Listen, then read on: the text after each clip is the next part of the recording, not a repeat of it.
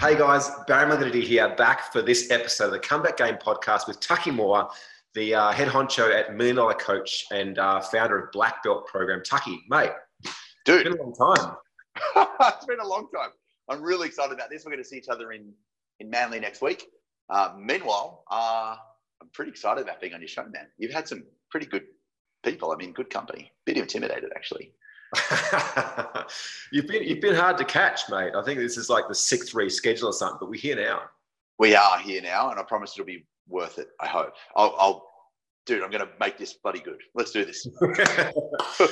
So for the people out there watching and listening today that may not know who you are or may have kind of seen you around the traps, but Sure. not really know what you're about, like tell us a bit about you. Okay, so personal then work. Aussie dad, 6 kids. From 9 till 28, I think. Granddad of 1.5, which is mental. I didn't know that. Check these grey hairs. That's proof. Lover of tacos. That's that's personal. Nomad world traveler. We pulled the kids out of school 2 years ago. We gallivanting around the world, having a very good time, exploring everything that the world's got. Work-wise, dude, for the last 100 million years, we've been focused on how do we help great coaches to grow and scale. And so in my world, grow means go from 6 figures to $1 million a year.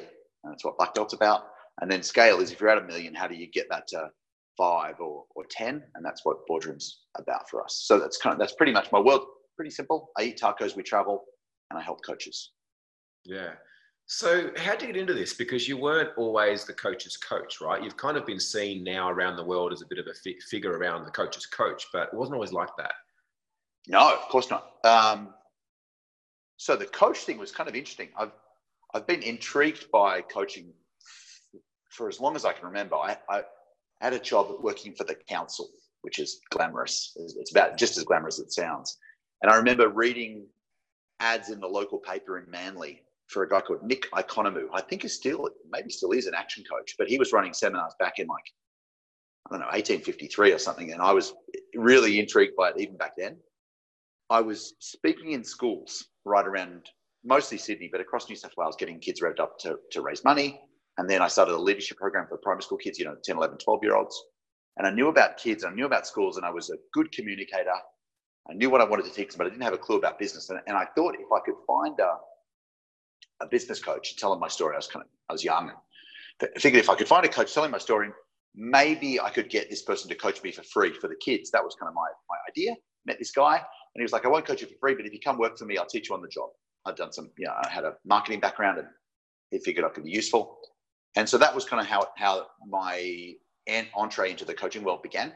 At the job interview, after we talked about it, and he said, I want you to sleep on this overnight. And as I left, he gave me a copy of Dr. Seuss's book, Oh, the Places You'll Go. And I figured any grown-up who can give another grown-up a Dr. Seuss book with a straight face is all right with me. I'm in. And so that's how it all started. Wow. And then obviously progressed down the path where you got a bit of a bug for the marketing side of things and the coaching side of things. So my job was marketing manager. On my business card, it said, marketing manager, world's #1 coaching team. Action Coach was the franchise. And love Dr. Seuss. Love of Dr. Seuss, 100%. So I was marketing manager, and I walked in and I was thinking slick office commanding the troops, and it was just me and this guy in an apartment, in a townhouse in Balmain. And my office was a table, a phone, and a database, and a big fat book with 74 pages of scripts for this one phone call. It did my head in. And I had to ring these dudes. Check this out, man. The script was 74 pages for one kind. It was basically the call you'd make to book somebody in for a free seminar. That was the thing. But it was like a choose your own adventure. Like if I think my words were blue. Actually, no, my words were black. I think their words were blue. And if they said, it had little instruction, like if they say this, go here. If they say that, go to page 12 or whatever it was. Which was really good in theory, but I had the script and the prospect didn't. And so they never said what they were supposed to say. Supposed to say, oh, Taki, this sounds great, book me in. And they never said that once. And so I was ringing these guys, and after, it took me forever to get 16 businesses to say yes, they were going to come to this thing at the Balmain Tigers Leagues Club on a Tuesday night at 7 o'clock. And it was 6:30 registration. We booked them in. And neither of us had done it before. I was just doing what I was told. And he started having the jitters, like, are they really going to show up? So on Friday afternoon, he got me to call them all and just make sure they're all coming. So they all said, yeah, we're still coming. And then on Monday, like, I had a great weekend because I wasn't the boss, right? And he was freaking out. So Monday morning, I walked, he goes, what if they don't come? And so call them again. I'm like, oh, I can't call them again. Like, I already called them the other day. Call them again. I need an angle. So I had to call them to find out if they had any, if they knew where to park. All right, fine. I just need an excuse. So I rang them all. They said, yeah, we're coming. And then Tuesday morning, he's like, call them again. What if they don't come? I'm like, dude, we've called them. So I called them. I go, I need an excuse. He said, check if there's any special dietary requirements. I'm like, we're not even catering, mate. He goes, doesn't matter. Call them anyway. I rang these guys. Yeah, we'll be there 6:30, registration for 7 o'clock start. So we're there and we're setting up in this room that's probably maybe twice as big as the room I'm in now. Not that big, ish, right? And so we got the room set up and I'm out the front, outside the door with name tags. And for that, 16 visitors, like 24 people, something like that. 6:30 comes, no one's there. 6:40, no one's there. And he's pacing, stressing because, like, no one's there. And he'd pop his head out every few minutes, go, are they here? No, they're not here. You said they were coming. I know, they told me. We just turned into this hilarious. 6:58, 2 people showed up. One of them was my best mate who came for moral support, and one was an actual real prospect. And anyway, the whole night was super awkward. Like, he didn't know he should sit down at the table because there was only 3 of them, or he should stand up and present because it was anyway. One of them becomes a great client and became a really great referrer, blah, blah, blah. But I got home, and the next day I was like, what is going on that my marketing is getting people to say, yes, I'll come, and then not show up? And it was obvious. Like, clearly at some level they figured it was easier to say, yes, I'm coming, than to tell me the truth. And I just got this bee in my bonnet that if I call them, they feel pressured and they push back. So how do I get them to call me? And that's where this thing started. Like 2004 was this conversation. It's like, so since then I've just been obsessed with how do I get people to reach out to coaches and say, I want to talk to you. Much better. Wow. So how long did you last with him before you went on your own? So I was with Action for maybe 3 years or something. It was an incredible culture. Like, every day was like being at a seminar. You got called on your stuff. That there was 14 points of culture that I just busted a gut to live to. The people were extraordinary. And but this thing inside of me was like, I want to get back into schools. That's why I started with this thing in the first place. And so I think it was Easter one year. I was in New Zealand on a farm with my wife and some friends. And I read this book, The Success Principles by Jack Canfield. And I had this chapter on goal setting. And basically the big idea was like, how much by when? Like, how will you measure it and what's the date? And so I set a goal that by whatever date I'd be back into schools, and came back in and told everybody that and found a replacement, trained them. Like, it started with me and this guy. Yeah, he had one client. We got him to 13. We got him to full. And then, we brought on another coach. And eventually I was like the lead gen guy for 13 business coaches. My job was to generate the lead, walk them through the sales process until the coach could, like, literally pick up the sheet of paper on his way out to the appointment and go, I'm seeing Ivan at this address at 2 o'clock. This is his business. This is the pain points. This is what his goals are, and be able to kind of come back with a signed up client. So my job was the before bit. So I left to go do my school thing. And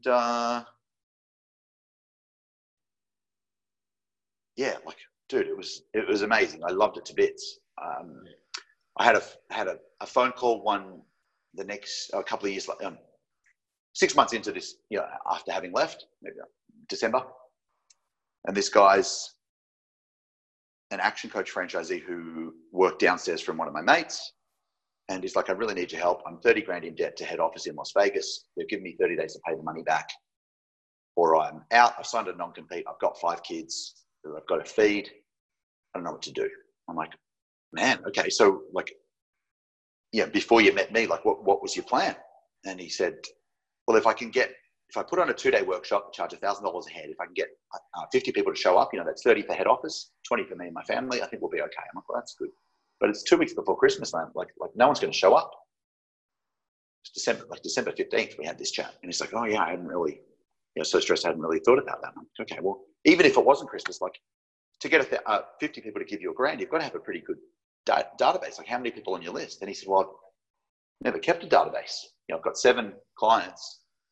I've got 7 past clients. And he thought about it. He goes, but not all of the past clients still like me.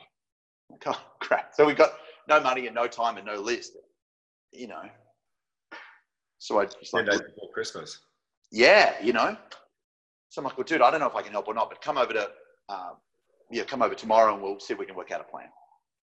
And I didn't know any of what I know. Like, this was like very pre-internet. I didn't know anything, any of what I know now. So anyway, he comes over and we mapped out this plan. It was super manual, but long story short, I got him 57 booked appointments for $3.50 with this referral campaign.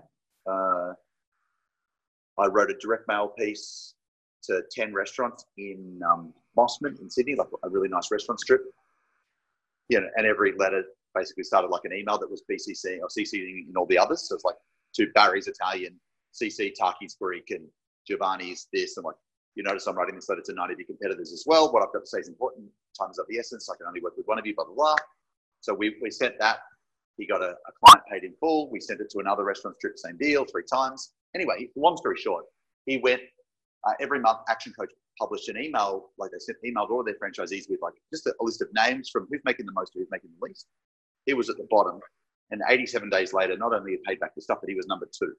And everyone's like, "Dude, what happened to you?" And he said, "I met this guy Taki," and that's how the business. Like all of a sudden, everyone else wanted help, and that's how this thing started. So that's how you went into, you transitioned out of the schools into the coaches marketer. Yeah. And at what point did you realize that you wanted to help coaches more directly, or was that the part of it that then evolved into what is now black belt? Yeah, it's literally the part of it that became something else that became black belt. I'm not a very goal-driven guy. Like I don't have goals and I don't write them down. I don't read them every day and I don't visualize. I just kind of solve the next problem and usually end up somewhere good if you solve enough problems. It's a little bit disappointing. Yeah. Sorry. I'm really sorry. It's actually funny. I read in a post the other day, like, do you set goals? And if so, what are they? And you're like, nah, nope. Yeah. I've set 1. Actually, no, that's not true. I've set 2. 1 years ago and 1 this year. The first one was 10 years ago today, or 10 years ago this month-ish. Found out that we were pregnant with my daughter, who's now 10. And at the time, I was dead broke. I had to borrow $200 from my mate Sam to go to Coles and get food. And I've come home and Kieran Marie said, "Babe, I've got some news." I'm like, "Oh, great, I like news." And she goes, "Oh, you might want to sit down." I'm like, "Oh, I don't like sit-down news." Sit-down news is never good news.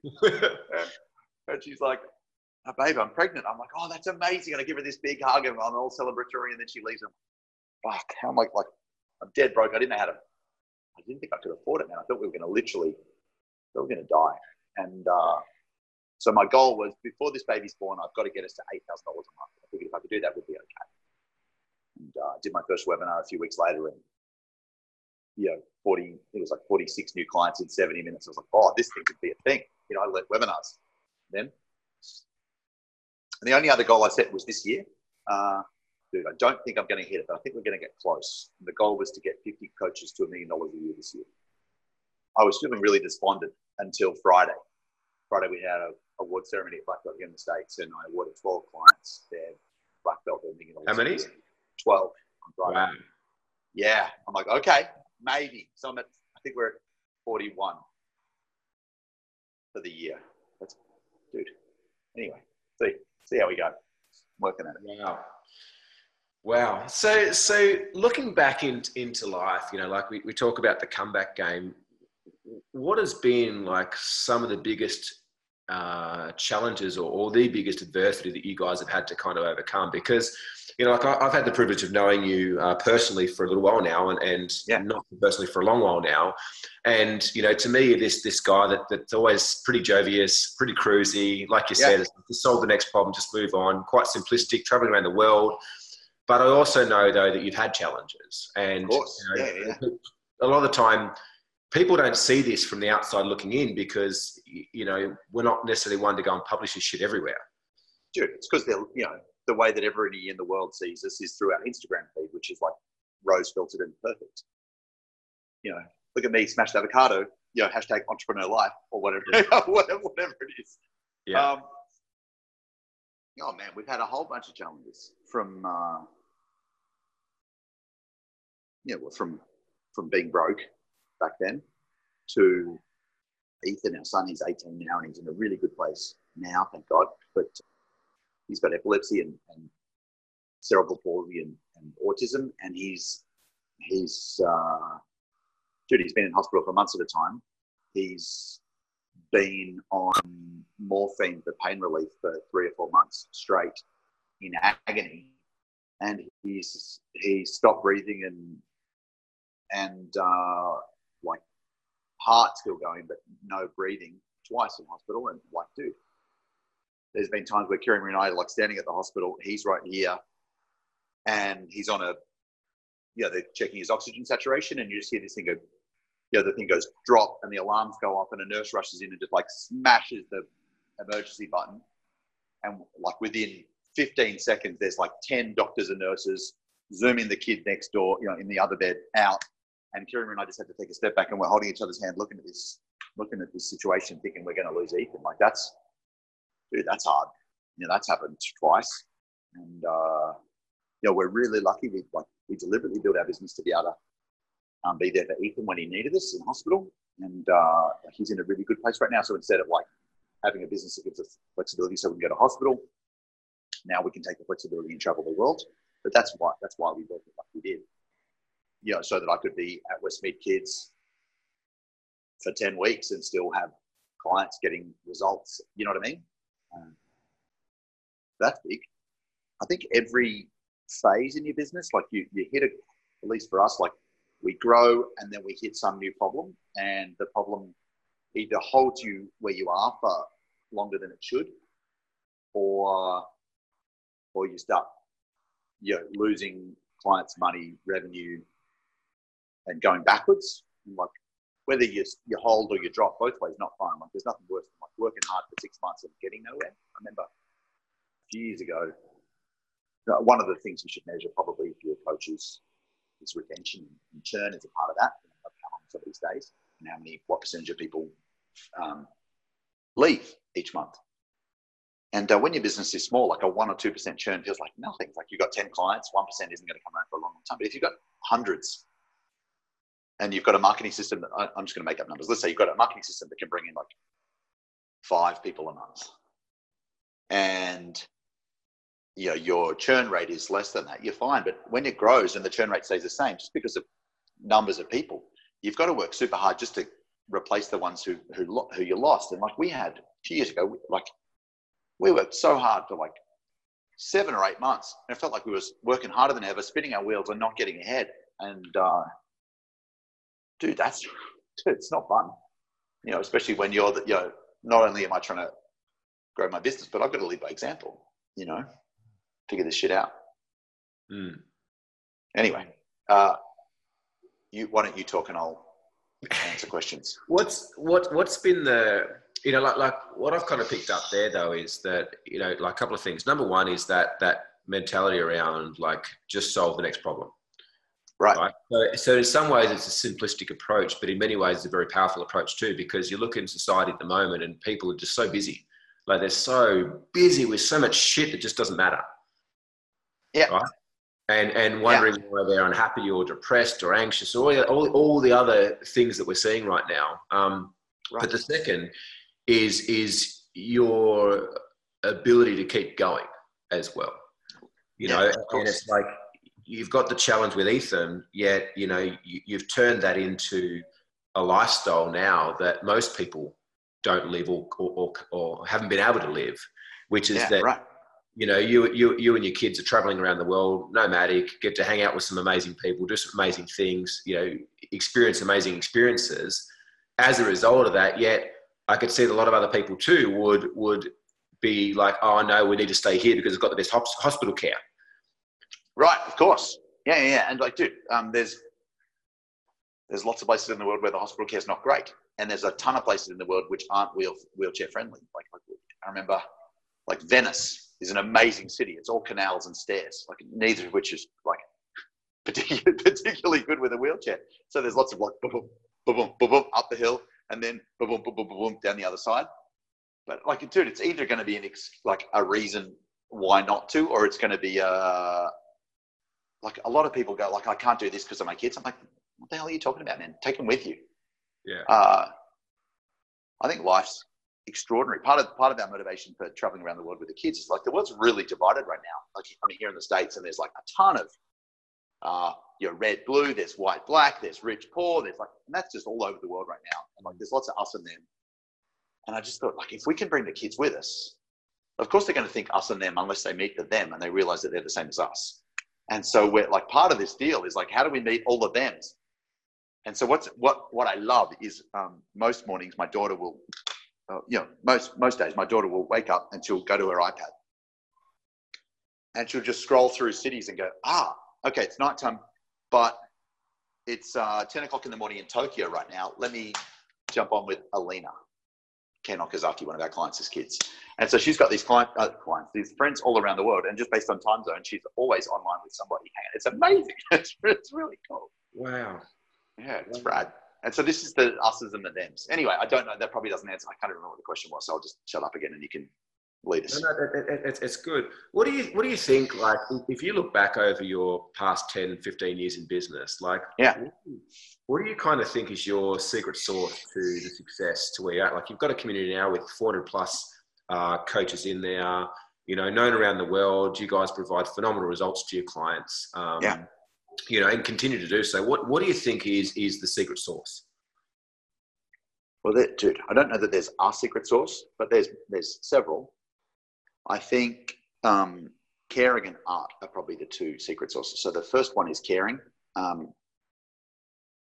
Dude, we wouldn't do if it was just about the cash, we wouldn't put nearly as much hard work in, but we give a shit. We really care.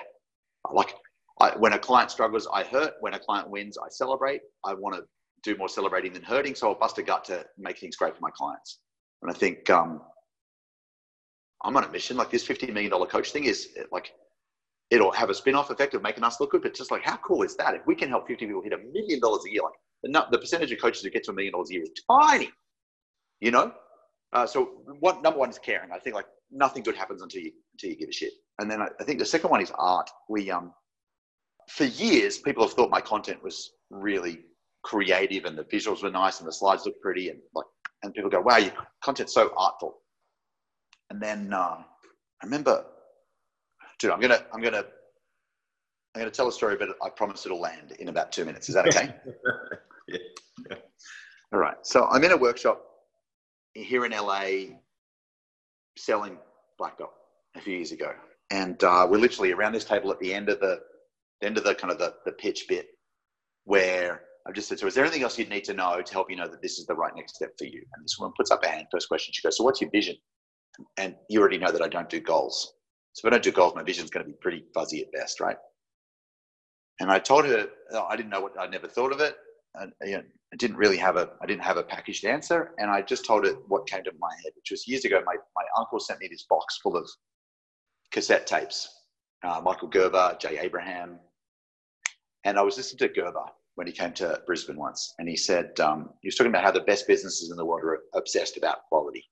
And he talked about how at Disneyland, they steam clean the car park. Literally, they steam clean the car park every night. What? Wow. Yeah, right. The average lifespan, like if you drop a piece of rubbish at Disneyland, the average lifespan of a piece of rubbish at Disney is 3 seconds. It's ridiculous. And then Gerber said, in traveling around the world and seeing tens of thousands of businesses, I've seen churches that are run like gas stations. And I've seen gas stations that are run like churches. And so I told her that story and I said, so, in other words, I've seen something sacred run like garbage and something that's an average everyday business run like a church, sacred. And I said, so, this is a gas station run like a church, and so I've been famous for my content for years and that was my art. And then when I said that, I had this that if I stepped back and I thought that the stuff on the slides and the stuff in the workbook and the stuff on the flip chart wasn't just the art, but what if the whole business could be my canvas and I could paint my soul, my DNA, our kind of way of being, that kind of class and care and flow, professional and personal on every, even the stuff that no client will ever see, backstage stuff, is as elegant and simple and beautiful and classy as the stuff that it's and I really care about that, you know. That's the special sauce, I think. One thing that I've noticed, awesome answer. One thing I've noticed with you guys too is that you have this unique way of taking something seemingly complex and making it tangible, making it simple. So if I had 3 special sauces, that was my number 3. Simple. Yeah.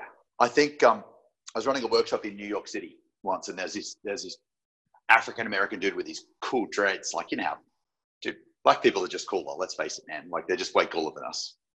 And he just stops me mid-sentence. He goes, Taki, I got to stop you off. I got to cut you off right there. I'm like, all right, man, what's up? He goes, you know what I love about you, man? I'm like, no, man. What do you love about it? He goes, I love how you take it from high level to eye level.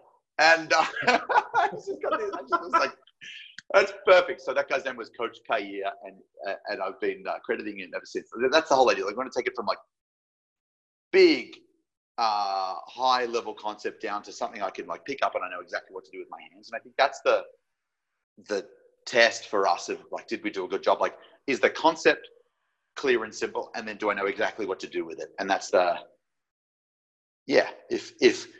if there's lots of tactics, but it doesn't make sense contextually, then I think we've missed it. And if they get the idea, but they have no idea how to implement it, then I think we just frustrate people, and we kind of do that high level dance.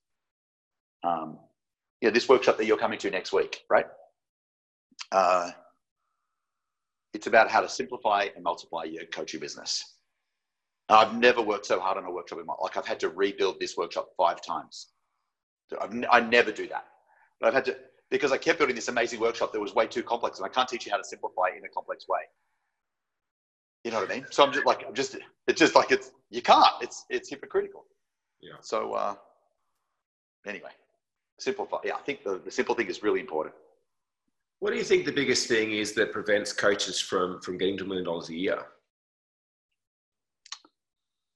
I don't know that there's one. I think the first thing I would say is because they don't have a really simple plan, they end up trying lots of stuff and getting spread too thin. So like that's like an overall problem. But if I had to like drop down from there, I'd go, number one, they either try to be all things to all people. There's a great coaching book called How to Coach Anyone about anything. It's a really good coaching book, but it's a really shitty business model. It's really hard. Or they sell something super intangible that nobody. Dude, I'm not very woo-woo, and so anyone who's watching this, listening to this, who is, please hear this in the spirit it's meant. I want you to win. There's a lot of coaches who coach something that isn't very quantifiable and wonder why people aren't happy to spend money on it. So, I think that the easiest way to grow your coaching business is to have one great product that you like, one kind of client that you love, and a product that you can just look them in the eye and go, this thing will get you the results you're after. And to do that, you have to be really clear about what's their actual problem. So I think a lot about $100,000 problems. The easiest way, frankly, to grow a coaching business is to find a group of people who've got a $100,000 problem and offer to solve it for 10 grand. It's, if you're a business coach, that sounds really, really easy, but there's fitness coaches or spiritual coaches, and all we need to do is be really clear about what's the actual if your coaching business was Superman's phone booth, how does Clark Kent walk in and how does Superman walk out? You just need to be really clear that we're selling a transformation, and then people will be willing to pay a premium for a transformation. We had boardroom here in California a couple of days ago, and Rob Nixon, one of our guys, the question he asks his prospects is, what would need to happen for you to happily pay me $50,000 a year for the rest of your life? What a great question. And the answers are way simpler than you'd think. Like, nobody asked for 77 hours of one-on-one coaching time or extra workshops. They all just went straight to, well, if you can help keep making my results go up, then I'll happily pay 50 grand for the rest of our life. So I think just like a focus on results really is what we sell. We sell an outcome of transformation. And if you take that simple, and you parlay that into who's your market and what's your product, how do you generate leads, how do you sell, all of that just wants to be simple one thing answers. Which is not too dissimilar to business in general though, right? Of course. Yeah, a coaching business is a business. I used to live years ago in a suburb of Sydney called Gladesville, and there was a law firm there. It was, like last name and last name, like they all are. And on their wall, it had like last name and last name, specialists in everything. And I was like, come on, dude. Clearly, that's not true. So I think let's not be specialists in everything. Let's be specialists at something, and ideally something that people are willing to spend money on. What do you think it is that stops people? This is an interesting topic because we see it a lot. People that almost have this fear around niching down, or have this fear around being specific. It's terrifying. Yeah, man, it's terrifying. Why is that? I think there's 3 reasons people do it. They're scared because the first reason is they're worried that if I niche down to one thing, I lose all of the opportunity. Like if there's 100% of the world is a potential client, I feel good about that. But if I just leave it down to something that's less than 1%, then I've just instantly cut off 99%. That's a fear. Second thing I think that people are worried about is variety. If I niche to one thing, it might be boring and I'll lose variety. And I think the third thing is, like, let's say I do niche and I pick the wrong thing, then I've committed to something that isn't going to work and I'm locked in. So shall we answer those one by one? Yeah, let's do it. All right. Number 1, if I niche, I lose opportunity. In other words, I go from the whole world as my potential client to that much. Well, here's the thing. If you think about marketing a bit like fishing, so we're standing on the edge of a lake or a beach with one of those nets, and we're throwing it out to catch the fish. We want to catch as many fish as we can. So the temptation is to stretch the net really, really, really wide and broaden up the niche. What happens when you stretch the net really wide? The holes get bigger, and if the holes are bigger, the fish swim through. So that's kind of the first thing. What we want to do is almost like blowing a dog whistle. When you blow a dog whistle, every dog's ears will prick up and they'll hear you, but every non-dog will just keep walking, not even know you're there. That's how good marketing should be, I think. So that's the first thing.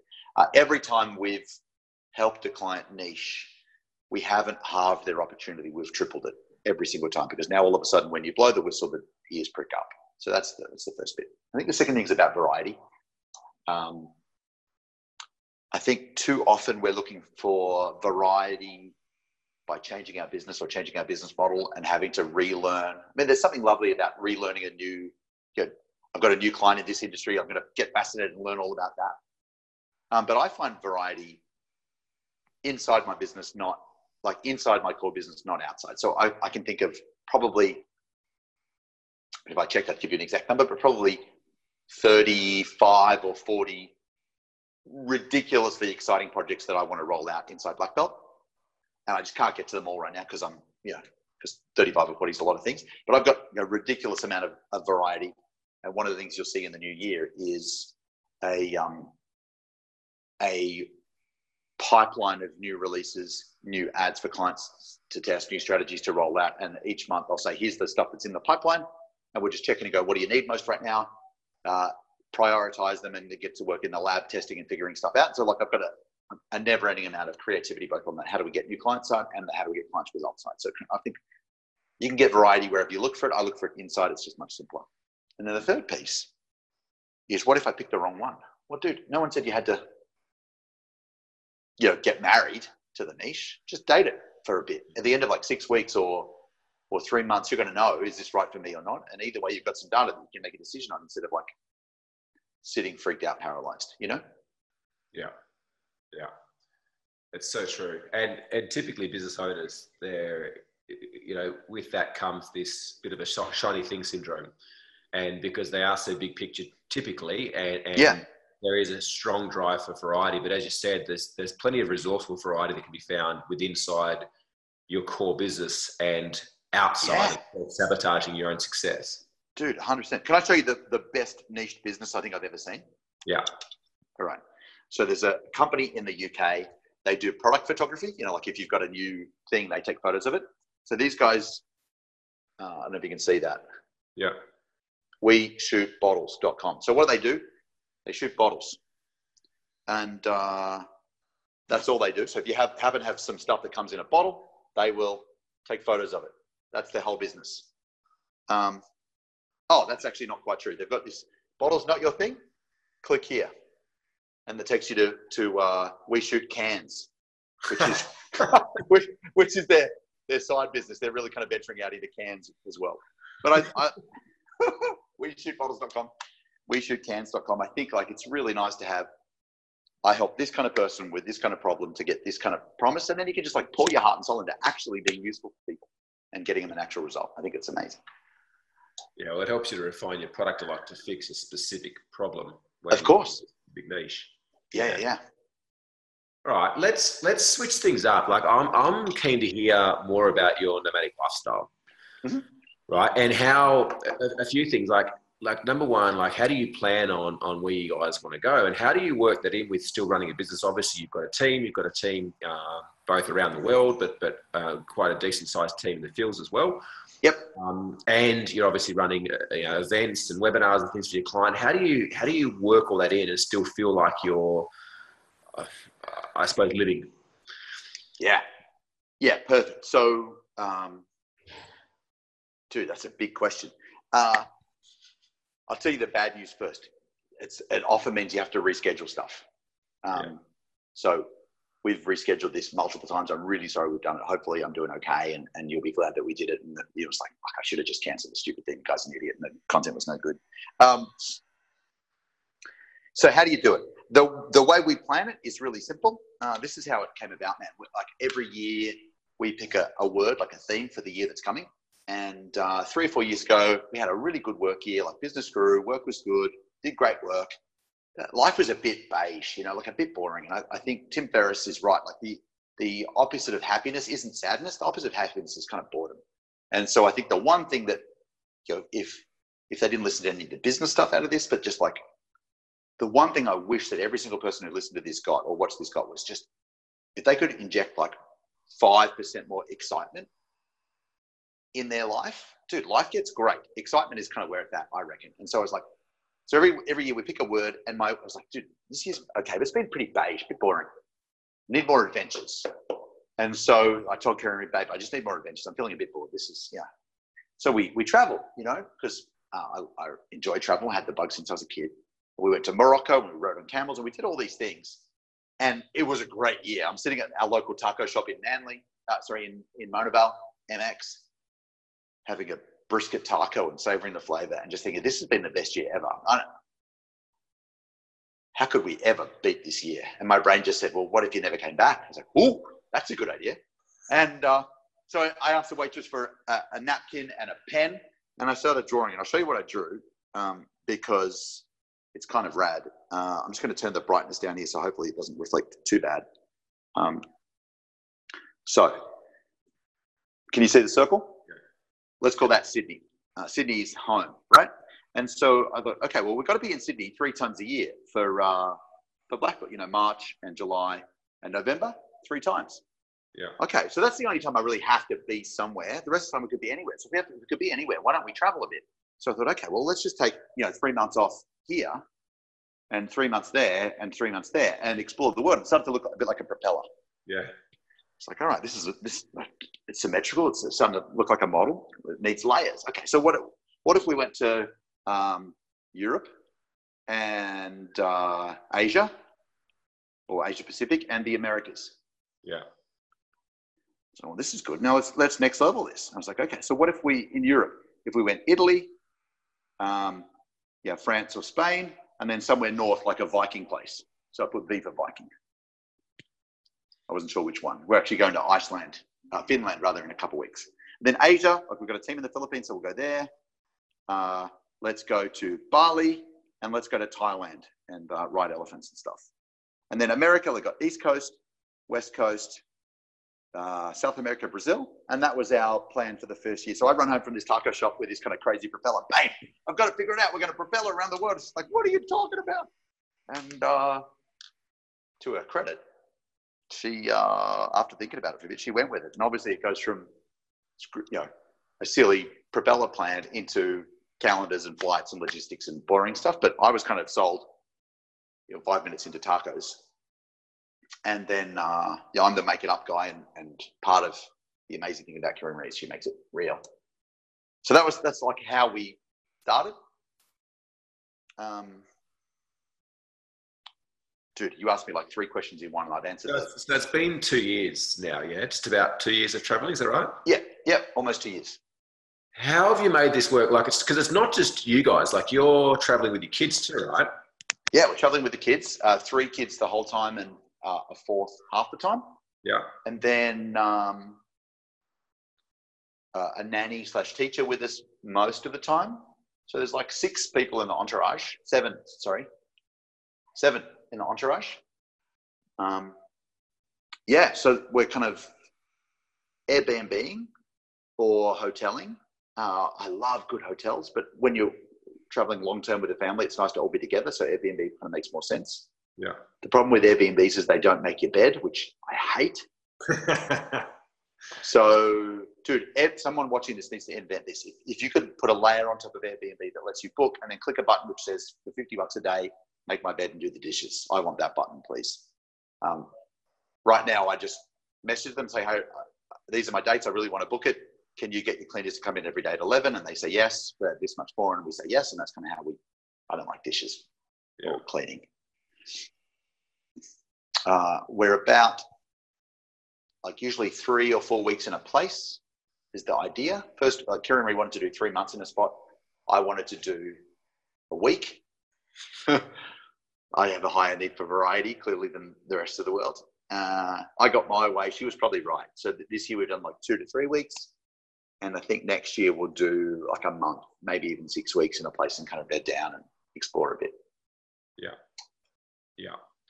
And logistically then, how does this work? Because it's not just you and Kira Marie. You've got... It's a business and clients and a family. And 4 kids. And then on top of this, you've got, 400 plus clients, events around the world, both in US and in Australia. Yep. Okay. So obviously can't do it solo. Well, could do it solo, but really hard. Got an amazing team. And I'm really grateful for them. The hard part has been being in Europe because the time zone difference between Europe and Australia is really hard. Like if I'm doing an 8 a.m. Sydney AM webinar and I'm in Italy at the time, it's a 2 a.m. webinar. I've got to be fresh as a daisy at 2 a.m. That's not easy. Yeah. I figured at the last boardroom, David Dugan taught me this breathing technique that a guy called Shane Saunders taught him, who was a special forces. Oh my God, man.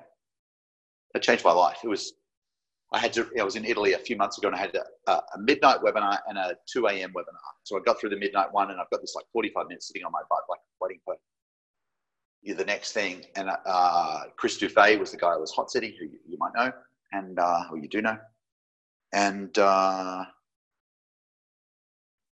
at 1:45, I did this 12-minute breathing thing that I've got this recording. I listen to it most mornings. And at the end of this thing, I was more awake, more alive, more pumped, more focused, more powerful than I've ever. I was like Tony Robbins. I just, walked on fire. And learning that you can manage your energy has been a game changer.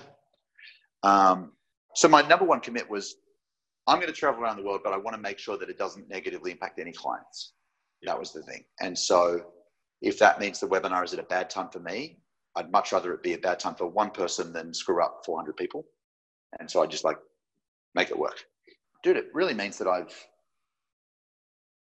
leaned heavily on a few amazing people in my team. And as I look to next year, it means I'll lean heavily on some really key clients who have stepped up and agreed to do some great work with our, some boardroom guys specifically to do some senseis in the Black Belt community. And man, I'm really grateful. I'm surrounded by amazing people, and we just couldn't do what we do without brilliant people around us. I think that's like that's the thing you really want to collect is friendships. You know, I feel honored to have amazing people around the world. I'm like really grateful for all of them. And I just like, check this out, man. I'm running boardroom next week in Manly. And it's funny, boardroom's the part of my world that I felt like it makes, like out of everything we do work-wise, it makes the least money. It's the least leverage. It's the thing I obsess about more than anything else. It's the one thing I haven't been able to crack and get right in 3 years. Like I feel like it's been good, but it hasn't been where I want it. Until this last week, we had the most extraordinary boardroom of my life. Like literally, it was like one of the all-time highlights of my work life was this last weekend. And it's because of a great friend and a great client called Sean Finter, who I started chatting with after the last one. And he basically just took over half of, like, I did the 9 to 5 of boardroom, and he did what happened from Friday lunchtime all the way through Friday night. You know, rented the Airbnb, got the food, did these amazing exercises with people, and like just bonded people together. Check this out, but here's what's cool. It was amazing. And I'm going to Manly in a few days' time to run it with our boardroom group in Australia. And I'm like, but I don't have Sean. How am I going to do this? And so he and I were chatting yesterday, and he's like, well, just say the word. I'm like, what do you mean? He goes, I've got some things on, but I've already spoken to the team. I've cleared the days, and I'll come and we'll do it there and we'll make it amazing. And so like, you know what I mean? Like he's not getting paid. He doesn't get anything out of it other than to help a brother out. And that's pretty rad. You know, it's cool.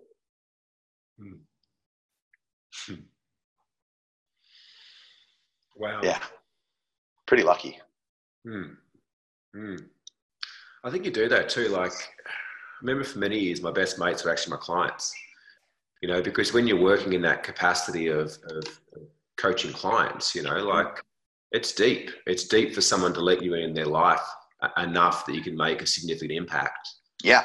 And not walk out the other side as best friends. Yeah, completely. Yeah. Yeah. So it's really funny. We had like 14 clients walk into boardroom and 14 lifelong friends walk out, mostly thanks to Sean. It's pretty, dude, just, it was next level. Both really deep emotionally and really fun. It just kind of ticked all the boxes. So it's good. It's awesome. That's really cool. It was. Mate, before we finish up, just cautious of time. No worries. What are your 3 tips for living a nomadic lifestyle? And the reason I ask this is that I'm noticing more and more this theme of the whole work from home thing. It was about 12 months ago now, pretty much exactly 12 months ago now, we got rid of our office. And, you know, went virtual with our team. And it was something I resisted for a long time because I was concerned we couldn't build culture. Like being all around the world. I've never been concerned about the accountability of work. Like I've never been a boss that's kept timesheets or anything like that. That all is just not my jam. But in actual fact, like it improved culture. Of course. What I found is that I was traveling so much that when I would leave the office, the vibe would kind of go down, and I'd get back and it'd take a week to get it back up again. And I was always feeling guilty because I was never there for these guys, and I was kind of traveling around even though I was working. I went virtual. It was like the best thing that we've ever done. Like the culture we have is amazing. I've just booked a trip to the Philippines. Cool. Never been. We've got 7 staff there. And do you know where you're going? They've organised the whole thing for me. They're like, whatever they do, it'd be great. Just rock up at the airport and we've taken care of everything for you. And I'm really excited to people. Number 1, you're probably going to have to do karaoke at one stage, so pick a song. Number 2, don't eat balut. It's this gross, anyway, just balut, B-A-L-U-T. If they ask you to eat something gross, and they probably will, just say, I'll eat it after you do, and then they'll back off and leave you alone. That's how you win the Filipino food game. That's all I'm saying. Anyway, sorry. Back to the question. Yeah, but best thing with, you know, these people were so close to it, never met them, never physically met them. Phenomenal culture. And I'm seeing more and more people, like I was speaking to Lisa Messenger, had her on the show the other day, and she's just gone virtual as the start of this year as well. And improved profitability, improved culture. She's got increased efficiencies. Like, what are your, and I suspect that this is going to become a lot more mainstream? I can see in corporate as well, they're incentivizing people with like work from home positions. Like, what are your top 3 nomadic tips? Yeah. So I think minimum viable office is probably a good thing to start with. Like, what's in your bag? I'm just going to take my headphones out. Give me like 10 seconds or 5 seconds. I want to show you something. I've got this little bag. This little bag here is my whole office. I can run my whole business off this thing. It carries everything that's set up right here. So, I mean, literally, it's that big, dude. Like, it's as big as my head. I don't own a computer anymore. I've got an iPad that I adore. I've got a phone. I've got a battery, and then I've got a tripody, like a selfie stick with a tripod. Hey, my little daughter's coming. Come here, quick, bud. Of course you can say something, but I'm on a podcast right now, so make it cute or at least quick. What's that? If you can what? Cut you. Dude, it's fine with me. I'd love to shave it all off. Come over here for a sec. Barry, this is Aroha. Hi. She said her hair's a mess. We went to Brazil, it got braided, and it's never quite recovered. It's okay with me, but you need to talk to Mum, and I recommend that. Oh, dude. I'm not even going to talk about that. See you, Mum. Okay, so what do you actually need? Like, my whole world is, I've got 3 superpowers. I can talk, I can draw, and I can jam with people. That's really all I do for work. So iPad's perfect for drawing. Phone's perfect for talking. And most of my work is done in collaborations. Like, Zoom is my favorite tool of all time. It's extraordinary. And so, phone, iPad, battery power, and a little tripod that holds the phone. Dude, I've got an office anywhere in the world, ready to go. So I think that's the first thing, is like, skinny down your kit. I love video, and I've bought like way too much camera equipment, like just ridiculous amounts of there's this guy on YouTube called Casey Neistat who I love. And so I was like, what camera does Casey Neistat use? And it was a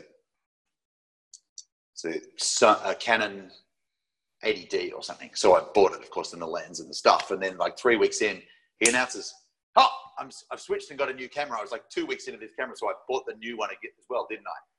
And he didn't like it. So a week later, he switched to something. I got 3 cameras. And then he changed. He goes like, I'm done with this. But I bought like thousands and thousands and thousands of dollars worth of gear. But frankly, the best setup is something super light that can be with you anywhere. So like, the best camera is the one in your pocket. So that's number one. I think it's really good to face-to-face as often as you can. So like, I love that you're going to the Philippines. You want to be present, not just because, well, for 2 reasons. Obviously, it makes people, it connects you. And you can get incredible work done virtually just as well as you can in the office. And you found that already. I think big things are going to happen when you go to the Phils. Like, we go twice a year, and we can get like 6 months worth of work done or progress made in 3 or 4 days. So I think thing 2 would be set a schedule to be face-to-face with your people. We have team meetings. I'm not a meetings guy, but I see the value. Once a week, we have a team meeting, and then twice a week, we have what's called an unstuck, which is anytime they get stuck. There's a channel in Slack which is unstuck, and either I'll just voice record answers, or twice a week there's a time where I just jump on a Zoom, and whoever has a stuck asks me, and we unstick it. That'd be number 2. I think that the challenge with working from home or going nomad really is that the line that used to exist, like I'm at the office now, so I'm working, and now I'm home, that goes. And so you need to put the line in yourself. That's the tricky part. Yeah. And so in my world, I don't work Mondays. So every weekend we've got a 3-day week. Every week we've got a 3-day weekend, which is awesome. Typically my work will be in the afternoon or the evening, depending on where we are in the world. But usually I'll work in the afternoon or evening, which means I've got like a whole day out exploring the world with the kids and Kieran Marie and having a good time. And then, after dinner, I can do a little bit of this. You know what I mean? So I think like building a schedule that fits you. And like, frankly, even if you don't work virtually, building a schedule that suits you is super important. years ago, I made this great friend called Matt Church. And he said, I think it'd be really easy to, well, I was completely starstruck. I was like, why do you want to be my friend? And anyway, he says, it'll be much easier when you know how my weeks work. I'm like, well, what do you mean? He goes, well, if you think about like a week, Monday, Tuesday, Wednesday, Thursday, Friday, a week to work, he goes, we fill from the middle. I'm like, okay. So if we've got a blank week and there's an appointment to be booked, it goes on Wednesdays. And then once Wednesday's full, then we'll fill Tuesday and Thursday. Usually that means I can have a Monday or a Friday off. I'm like, that's genius, right? Fill from the middle. And then he says, but it works vertically too. I'm like, what do you mean? He goes, well, the first appointment always goes at lunchtime. And then we fill. I said, well, he goes, that way I can almost always drop my kids off to school and pick them up afterwards. Genius, right? Such a simple, elegant idea. So I think that like whether you do that or the main thing is like, the question isn't, is your calendar going to be full? It's going to be, the question really is, who's going to fill your calendar? And the answer to that should be me, the way I want to make me happy, right? So I think they're the three, you know, like pack light, get face-to-face when you can, and then choose a schedule that you love. Awesome. Yeah. Awesome. Any last words, mate, to the guys that are watching and listening to this today? It's been fun. You had fun? I've had a great time. It's been awesome. It's fun talking about stuff you don't normally get to talk about, you know? Last words. So we kind of lured people in with the business talk and then we hit them with the nomadic lifestyle. Yeah, 100%. I think this Tim Ferriss idea that the opposite of happiness isn't sadness, it's boredom. And so like, just think about like what would add a little bit more excitement or a little bit more adventure to your world. If you made a list of like 5 things and like worked out how often you could do those things, I think you'd be in a great place, you know? Adventures are really fun and you should get as many of them as you can. I think that's all I'm going to say. Yeah. Taki, mate, so grateful to have had you on the show. Trust that everyone watching, listening got huge value. Looking forward to catching up next week. If you guys listening might want to reach out, how can they find you? $milliondollarcoach.com is the website. And find me on Facebook or Instagram. Or in the local taco shop. Or at MX in Monavale eating brisket tacos, for sure. Awesome. Thank you so much, mate. I really appreciate your time. Dude, absolute pleasure. Good luck, mate. The show's fantastic. And if you're listening to this, keep listening because Barry's a really good dude. Awesome. Thanks, dude. Pleasure, man.